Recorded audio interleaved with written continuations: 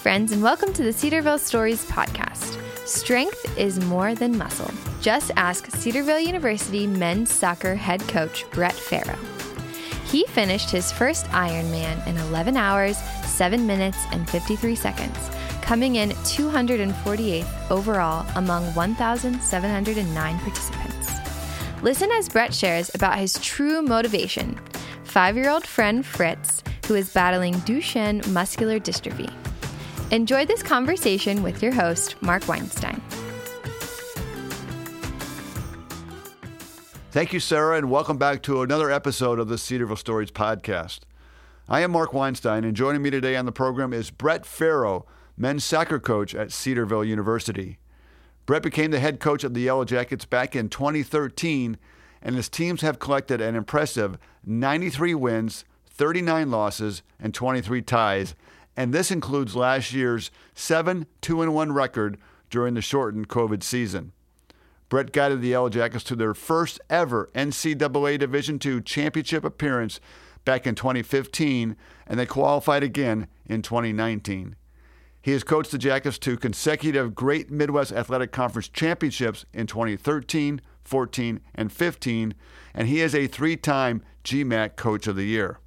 But this is only part of Brett's story today, and frankly, it's the smaller part, because back in May of 21, Brett competed in the Tulsa Ironman that includes a 2.4-mile swim and a 112-mile bike ride and a marathon, which is running 26.2 miles. We'll get into more of the details on the podcast, but for now, welcome to the program, Brett. Thanks for having me. So let's get to the big question, Brett. Why would anyone, and I might say in their right mind, want to compete in an Ironman where you swim 2.4 miles, bike 112 miles, and then run a full marathon, 26.2 miles, all in one day? Why would someone do that? That's a very good question. Probably because they're not in their right mind. I think you got to be a little sick in the head to want to do an Ironman. But for me, it was really, try to challenge the body, see what the body can do. I like the idea of not knowing if I could do it or not. That was a fun thought for me. When you decided to participate in the Ironman, we were at the height of the COVID-19 here at Cedarville. We weren't working on campus. Sports was not something taking place really for you as a coach. So there's probably less things for you to do. So how did COVID play a role in your training? Yeah, I think by and large, COVID probably made training easier for me. I'm not sure that is the same story for people around the country or people around the world, but our pools were open pretty much the whole time I was training, and to bike and run, you don't need anybody but yourself. So it definitely made things a bit easier for me. When I started training, like you said, we were in the height of the pandemic. We were essentially on lockdown, so I couldn't go anywhere. I wasn't meeting with people very often. We certainly weren't playing or training as a team. So I had more flexibility in my schedule to fit things in than I normally would. And then our season got moved to the spring. So, right. I had from July until December where we weren't at least traveling for games or going off campus to recruit and things like that, where, that flexibility continued. Things definitely got interesting, towards the end of the training when we were in our season, and I was probably at the highest hour mark of training. But I would say on the whole, COVID actually helped me. And what was a typical workout with the swimming training part? They're all a little bit different. So the swim training is interesting in that you never just go out and swim like you might with a run or a bike. The distance piece isn't as much of an emphasis. Everything is interval based. So, it may be more speed work or it may be longer distance intervals. But the interesting thing with COVID is that the YMCA made you register for a 45-minute time slot. So I was constantly I had to get it in 45 minutes. And if I didn't get it in 45 minutes, I had to make back-to-back reservations and sit by the side of the pool for 15 minutes while they cleaned everything and then get back in and start over again. So that was probably the most challenging because I had to schedule a time. I had to make sure I was right on time, and then pretty much always felt rushed. So where did the training format come from? Did you make it up, or was there some organization to help you train for this?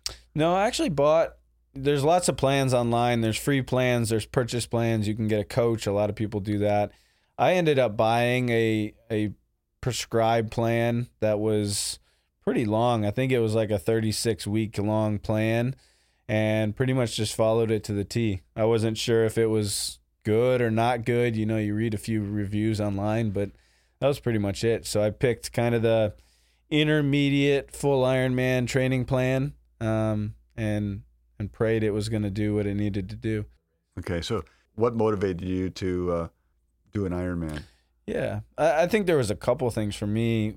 You know, one, it was always a little bit of a bucket list item for me. It was one of those things that you hear about it and you see people that have done it, and I just always had this thing in my head. I'm like, somebody that can do that is incredible. Like, I have so much respect for someone that can do that, train that long, put their body through that. So it just always was a bucket list thing for me. And, you know, I'm wired in a way where I want to push myself out of my comfort zone. I want to get to the place where I'm not sure if I can do that. And that's uncomfortable. And I became a bit of a runner after I was done playing competitively in college. And, you know, that kind of became my thing to fuel my competitive spirit, to push my body. And the idea of doing another marathon or another half marathon, for whatever reason at that point in time, just wasn't nearly as exciting. Yeah. I wanted the next big adventure, the next big challenge. I think it ties into just the coaching environment for me as well. I always want to be in it with my players. I want them to feel like, you know, I'm challenging myself as well. I'm pushing myself to grow as well, whether that's physically, spiritually, mentally. And I think this was one way that in the height of the pandemic, and we're all dealing with some hard challenges, and at that point in time, I was asking them to, hey, get ready for the fall season like it's going to happen. Right. Knowing in the back of my mind, it very well may not happen. Right. And, you know, this was an opportunity for me to take a risk as well. And, hey, I'm going to sign up for this. I don't know if things will be open or not open by the time I get there. And, you know, I'm going to dive in with you guys and try to do my own struggle. Yeah. I think another reason why you did this, if I heard you correctly, is you were starting to feel a little soft physically. You were starting to get a little pudgy, you thought, and you wanted to get back in shape. Isn't that true? That's true. So you even threw away some ice cream. Yeah, that's a funny story. So in May, my wife's family is from Lincoln, Nebraska. So we went out there for a good portion of May, and we were both working remotely since neither one of us is from Ohio. We don't have family around to help with our 2-year-old son, and so this was an opportunity to spend a little bit of time away. And while we were out there, we spent a week out at their lake house in Nebraska. There is a little bit of water in Nebraska, believe it or not. I didn't know that. Yeah, not a lot, but there's a little bit. And so while we were there, you know, we're enjoying the vacation, probably not eating the healthiest, and, you know, it kind of came up that I had sort of let myself go. It had been, you know, 8 or 9 months since I had really done much exercise. I had done some of the workout program from the team last summer, and then from the end of that summer really through the pandemic, I hadn't done much. And my wife was just joking about it, that, you know, I was getting my dad bod, and you know, I was getting comfortable doing nothing. And, you know, at the time I just kind of laughed it off. But the next week we went back to Lincoln, and I started running a little bit. And on one of those runs, it was just terrible. It was like a 3-mile run, probably the perfect weather. It wasn't even that hot. And I was exhausted. I had to stop a couple times. My pace was horrible. And yeah, I went back to the house. I went straight to the freezer. I threw the ice cream in the trash. I told my wife I was going to start counting calories, and I'm going to get fit. I don't think the Ironman idea had fully been born at that point, but I was going to lose some weight. I was going to get fit, and I was going to start eating healthier. And that was just kind of an instantaneous decision. Why I threw the ice cream away compared to probably a lot of other things that were in the house. Yeah. And it wasn't even our house. I couldn't tell you, but I did. Yeah, you did it. So you bring up your wife, Shelly. Pursuing an Ironman takes a great deal of commitment on your end, but also a great amount of sacrifice for your family. So Shelly and your 2.5-year-old son, Lincoln. So they obviously had to sacrifice some time with you. But was Shelly able to come alongside you and encourage you as you trained? Yeah. So Shelly was certainly a part of the discussion, when I proposed this idea, and I tried to be as clear as I could with her. Do you know what this means? The hours that this is going to take? Are you on board? Is it a terrible idea? I think she probably felt like it was a terrible idea, but told me that she was very supportive and loved it. Loved me, loved the process alongside me, was very interested in, the training, what I had to do. She's the greatest support I could ask for. And, she would try to help in any way that she could, whether that be, there was a few times where I had a long run, maybe I'm running for a couple hours. She would take the bike and the trailer hooked up on the back of the bike with Lincoln in there, and she would ride just alongside me, and we would talk and chat. That's nice. As I rode. So we were able to do that sometimes. Link isn't so excited about that trailer.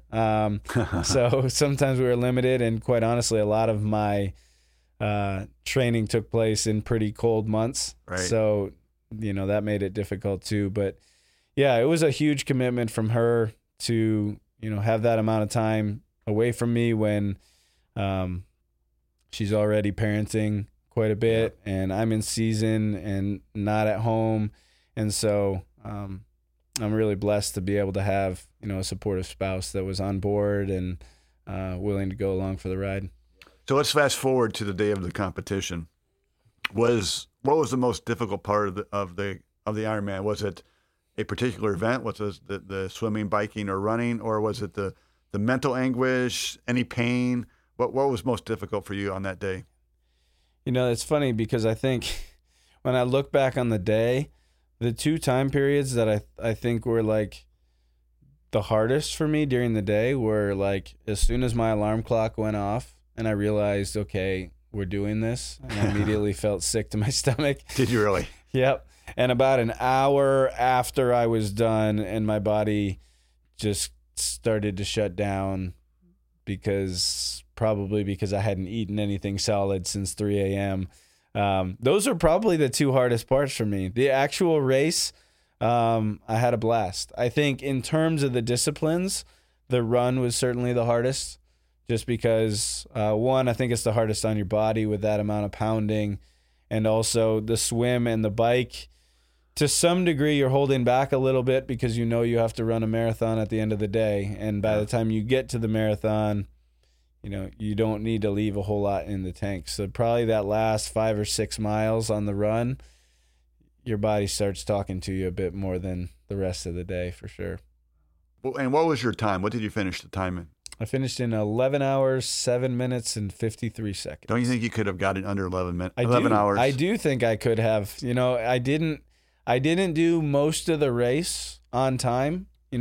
People always talk about time goals, and I had one, and then I didn't have one, and then I had one, and then I didn't have one, going back to the whole training question. Yeah. You're like, I don't know if I can even do this. Forget the time. I just want to finish it. And that's really where I was by the time I entered the day. I'm like, I just want to enjoy the day. I knew my time coming out of the swim, and with the bike, you don't really have a choice just because you're staring at a bike computer the whole time. You have a general idea of where you're at. Right. And then I ran the whole marathon on heart rate, so I didn't really know how I was doing or where I was doing, but certainly you cross the finish line, and the next day and the days to come, like 7 minutes. There's 7 minutes somewhere. I had to stop on the bike to pee like 5 times, so that's probably 5 minutes right there. Yeah. But yeah, now, I guess that's what keeps you coming back for another one, maybe. Sure, but I mean, the time was still very good in your age bracket, and you finished in the upper third? Yeah, I think so. I think I was 240 something out of 1,700 something. Yeah. So I think my wife told me it was like 13th percentile or something, which was cool. I mean, I think my goal, or at least the times we were working off with my wife, were just because they wanted to follow along. She was there and trying to catch me on the road. It was somewhere between 12 and 12 and a half hours.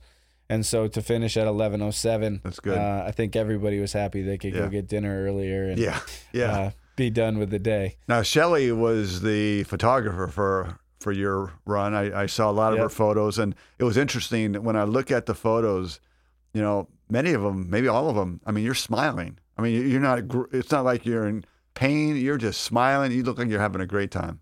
Yeah, I really did. I mean, I don't know what it was, but I felt very much alive during that event. Yeah. And I just had a blast. I mean, I don't know when I'll be able to do it again. And like you said, it's a big commitment from myself. It's a big commitment from my wife and my family, but it was an awesome adventure. And I really did enjoy the day and had a ton of fun. That's great. At the heart of your Ironman really was to raise awareness for and support 5-year-old Fritz Krieger of Mesa, Arizona, who is dealing with Duchenne muscular dystrophy. How were you able to connect with Fritz's story through the Ironman? Yeah, so the Krieger family is a family that we've become good friends with out in Mesa. We got to visit with them when I did the half Ironman in Arizona in October. And Sarah, Fritz's mom, played soccer in college with Shelley. So that's kind of the connection, and we've grown to know them in part because some of the leading scientists in the world for Duchenne muscular dystrophy are in Columbus. And so they come out pretty much every year to have appointments there. They spend some time. They bring the whole family because they really don't want, visits like this to be associated with, the disease and the challenges as much as, time to get away with the family. And so we've really gotten to know them. We've had a chance even to incorporate them with the soccer team here a few times and do some benefit games. And, it came to me as I was working out one day. I think I was on a long run, and it just, Fritz jumped out at me as, this is bigger than just you and what you're doing. Here's a kid who most likely will never be able to do something like this. Right. Kids with Duchenne, often lose the ability to use their limbs in their early teens and, often pass away in their mid-20s. Mm-hmm. And so, they're working hard to find a cure for that. They're trying to find answers for Fritz and hopefully, prolong life for him.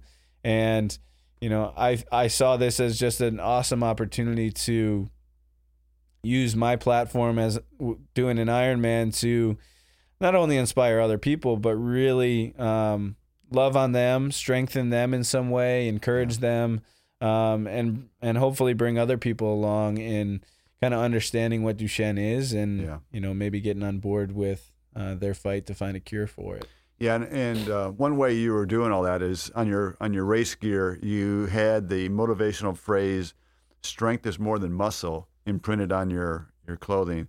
Why was that phrase so important to share? Yeah, "Strength is more than muscle" is kind of their tagline for their nonprofit, Fritz and Friends, and has become, I think a rallying cry for what they're trying to do. And it sort of stemmed from when they first found out about his diagnosis and the weakness that they found themselves in and the challenge, just the strength that they found from other people, from, a warm meal, a listening ear, a shoulder to cry on. And it just was something that really resonated with them, that, here's Fritz who, has a muscular issue where, his strength isn't going to be from his muscle, but he has so much strength in him as he's fighting this. Mm-hmm. And I think that's so true in all of our lives that, physically we can all do different things and we're all blessed or challenged in different ways, but strength doesn't necessarily come from muscle. And I think, for us as believers, certainly strength comes from the Lord and, having life in Him. And, for me going through this Ironman process, I found that to be very true a lot of times in the training where, the strength to do what I needed to do really wasn't about, what my legs felt like or what my arms felt like, but, the motivation from others, the ability to use my gifts in a way that's honoring the Lord, the way that I had an opportunity to hopefully encourage the people around me. Yeah. So while you're running, this is kind of a two-part question. While you're running, I presume people saw your gear and saw that phrase. Mm-hmm. So part one, the question is, did anyone respond to that? And then how did the family respond to you just completing the marathon with Fritz in mind? Yeah, people did respond. It was cool to hear people shout it out and just say strength is more than muscle. There wasn't a lot of time to have in-depth conversation, about it, but just to hear that, is a constant reminder that, hey, it's about something bigger. Continue to move, continue to work, continue to, get the job done for Fritz. Yeah. And, the family, I think, really was encouraged by it. Just the opportunity for their voice, I think, in a small way to be a little bit louder, where more people were hearing about what they're doing in a place that, they're not around a whole lot in the endurance scene. And I'm hopeful that they were strengthened by that. Going back to the strength is more than muscle. I think they were strengthened by, our willingness to do that and be a part of their story. And like I said before, try and get in the ring with them and fight a little bit. Yeah, it's great that you did that, and it was great to shed some light on a really serious illness or disease, and hopefully, Lord willing, a cure can be found relatively soon. As I pivot now toward the end of the podcast, I want to bring all your experiences with the Ironman back into the college coaching arena. So as a college coach, I've heard you say that you never want to push your athletes to do something that you're not willing to do yourself. So obviously, you're not going to have your players do an Ironman, but how will your experiences in training and then the competing in the Ironman help you as a coach this coming season and beyond? Yeah, I think it's always helpful to be able to reflect and know that the things that you tell your players that you care about and the things that you're asking them to care about and take ownership of, you're willing to take ownership as well. I think in leadership, nothing's more hollow than a leader that doesn't do what they talk about. Right. And so I think for me, as I ask my players to, do their summer workouts, to prepare properly, to, get up early sometimes for practice when they don't feel like it.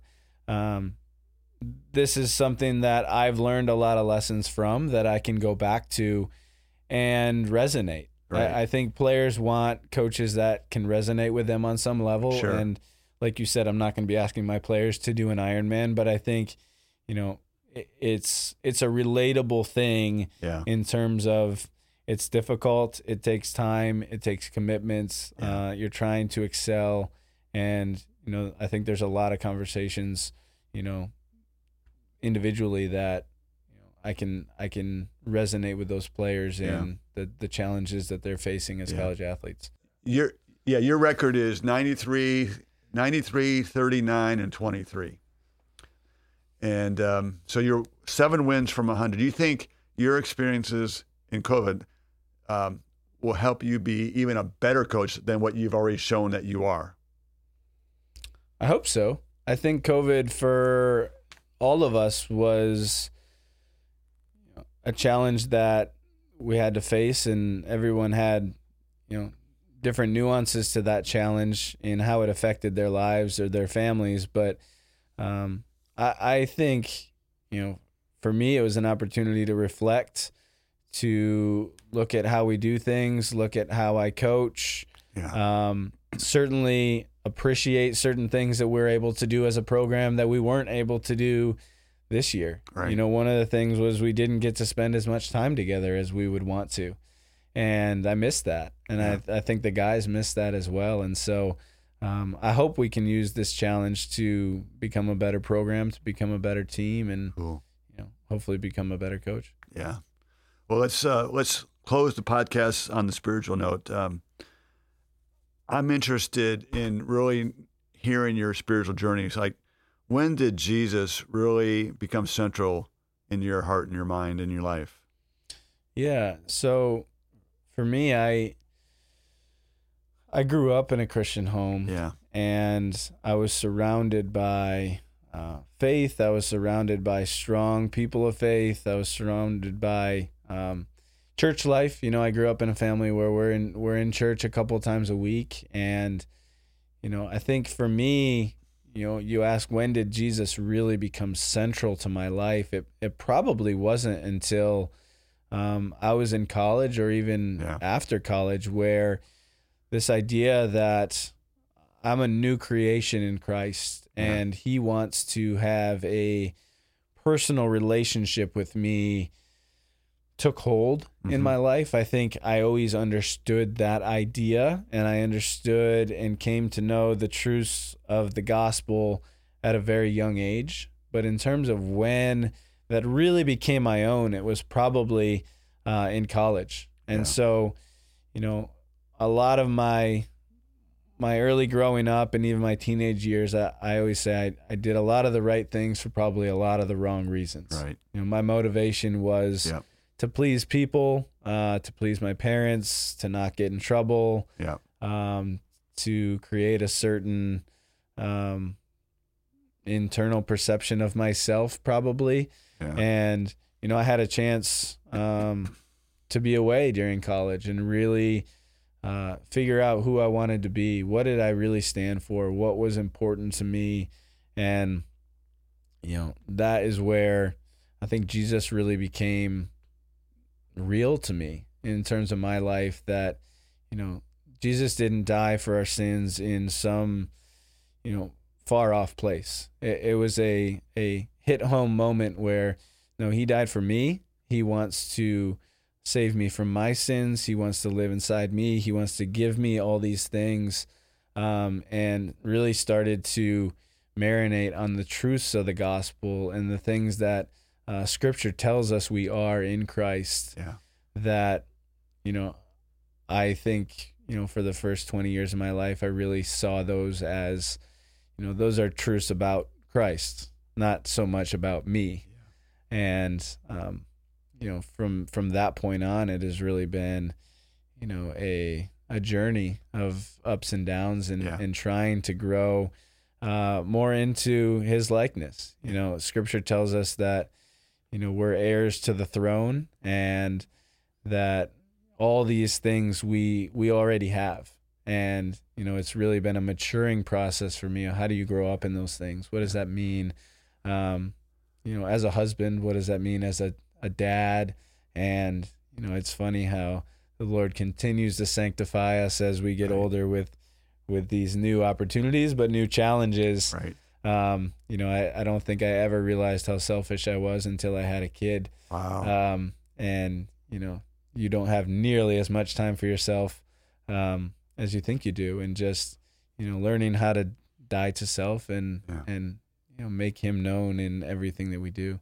I think thanks for sharing your story. I think your story is more common than people may think. I resonate with your story. It's very easy as a young person to do all the right things for the wrong reasons, and you really look good in the church. You really look good among the people. But for me, like yours, it was college or post college where Jesus really became central and really important, and I understood more and had that relationship. So I appreciate you sharing that. My last question, it's similar to the one I just asked, but at the central part of this podcast, our goal is to tell Cedarville stories for God's glory. So with that said, how do you hope or believe you are bringing God glory through your everyday life? Man, that is a tough question. I think for me, we talk within the program, and I think it really stems from, what I believe. We talk within the program about this idea of for him. And, we see in Luke when Jesus asks, what's the most important commandment? And he says, love the Lord your God with all your heart, soul, mind, and strength. And that for me is a central verse and a central idea to my life of how do I take whatever I'm doing, whether it's coaching soccer, being a dad, being a husband, just being a normal guy on the street, and really do it in a way that honors the Lord. He doesn't want us just in church, or he doesn't just want us in, our quote unquote spiritual environments. He wants us and wants to be in relationship and wants to live through us in every facet of our life. And so, I really try to cling to that. I go to prayer on that verse all the time of, what are ways that I need to grow up in that? What are ways that, I'm not doing that?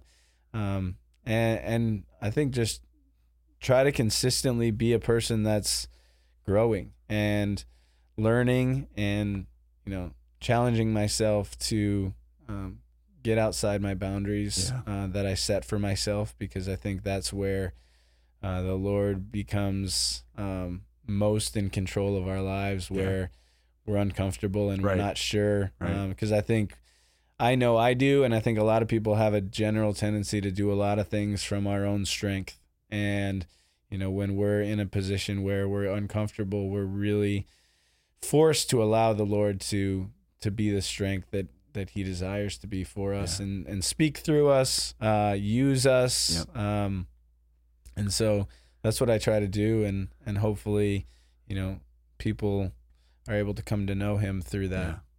That's great, Brett. And the spiritual life is exciting, especially when you surrender and the Lord puts you in positions where you never thought you'd be. Thank you for sharing your story of the Ironman, how Jesus really is important to you in your life as you lead your family. And I hope you have another great season in soccer. And thanks for joining me this week on the Cedarville Stories podcast. Thanks, Mark. Appreciate it. Thank you for listening to the Cedarville Stories podcast, brought to you by Cedarville University. If you were encouraged by today's episode, share it with a friend. Please rate and review this podcast on your favorite podcast provider. And connect with us at Cedarville on Twitter, Instagram, and Facebook. And be sure to come back next week when we'll hear another inspiring Cedarville story for God's glory.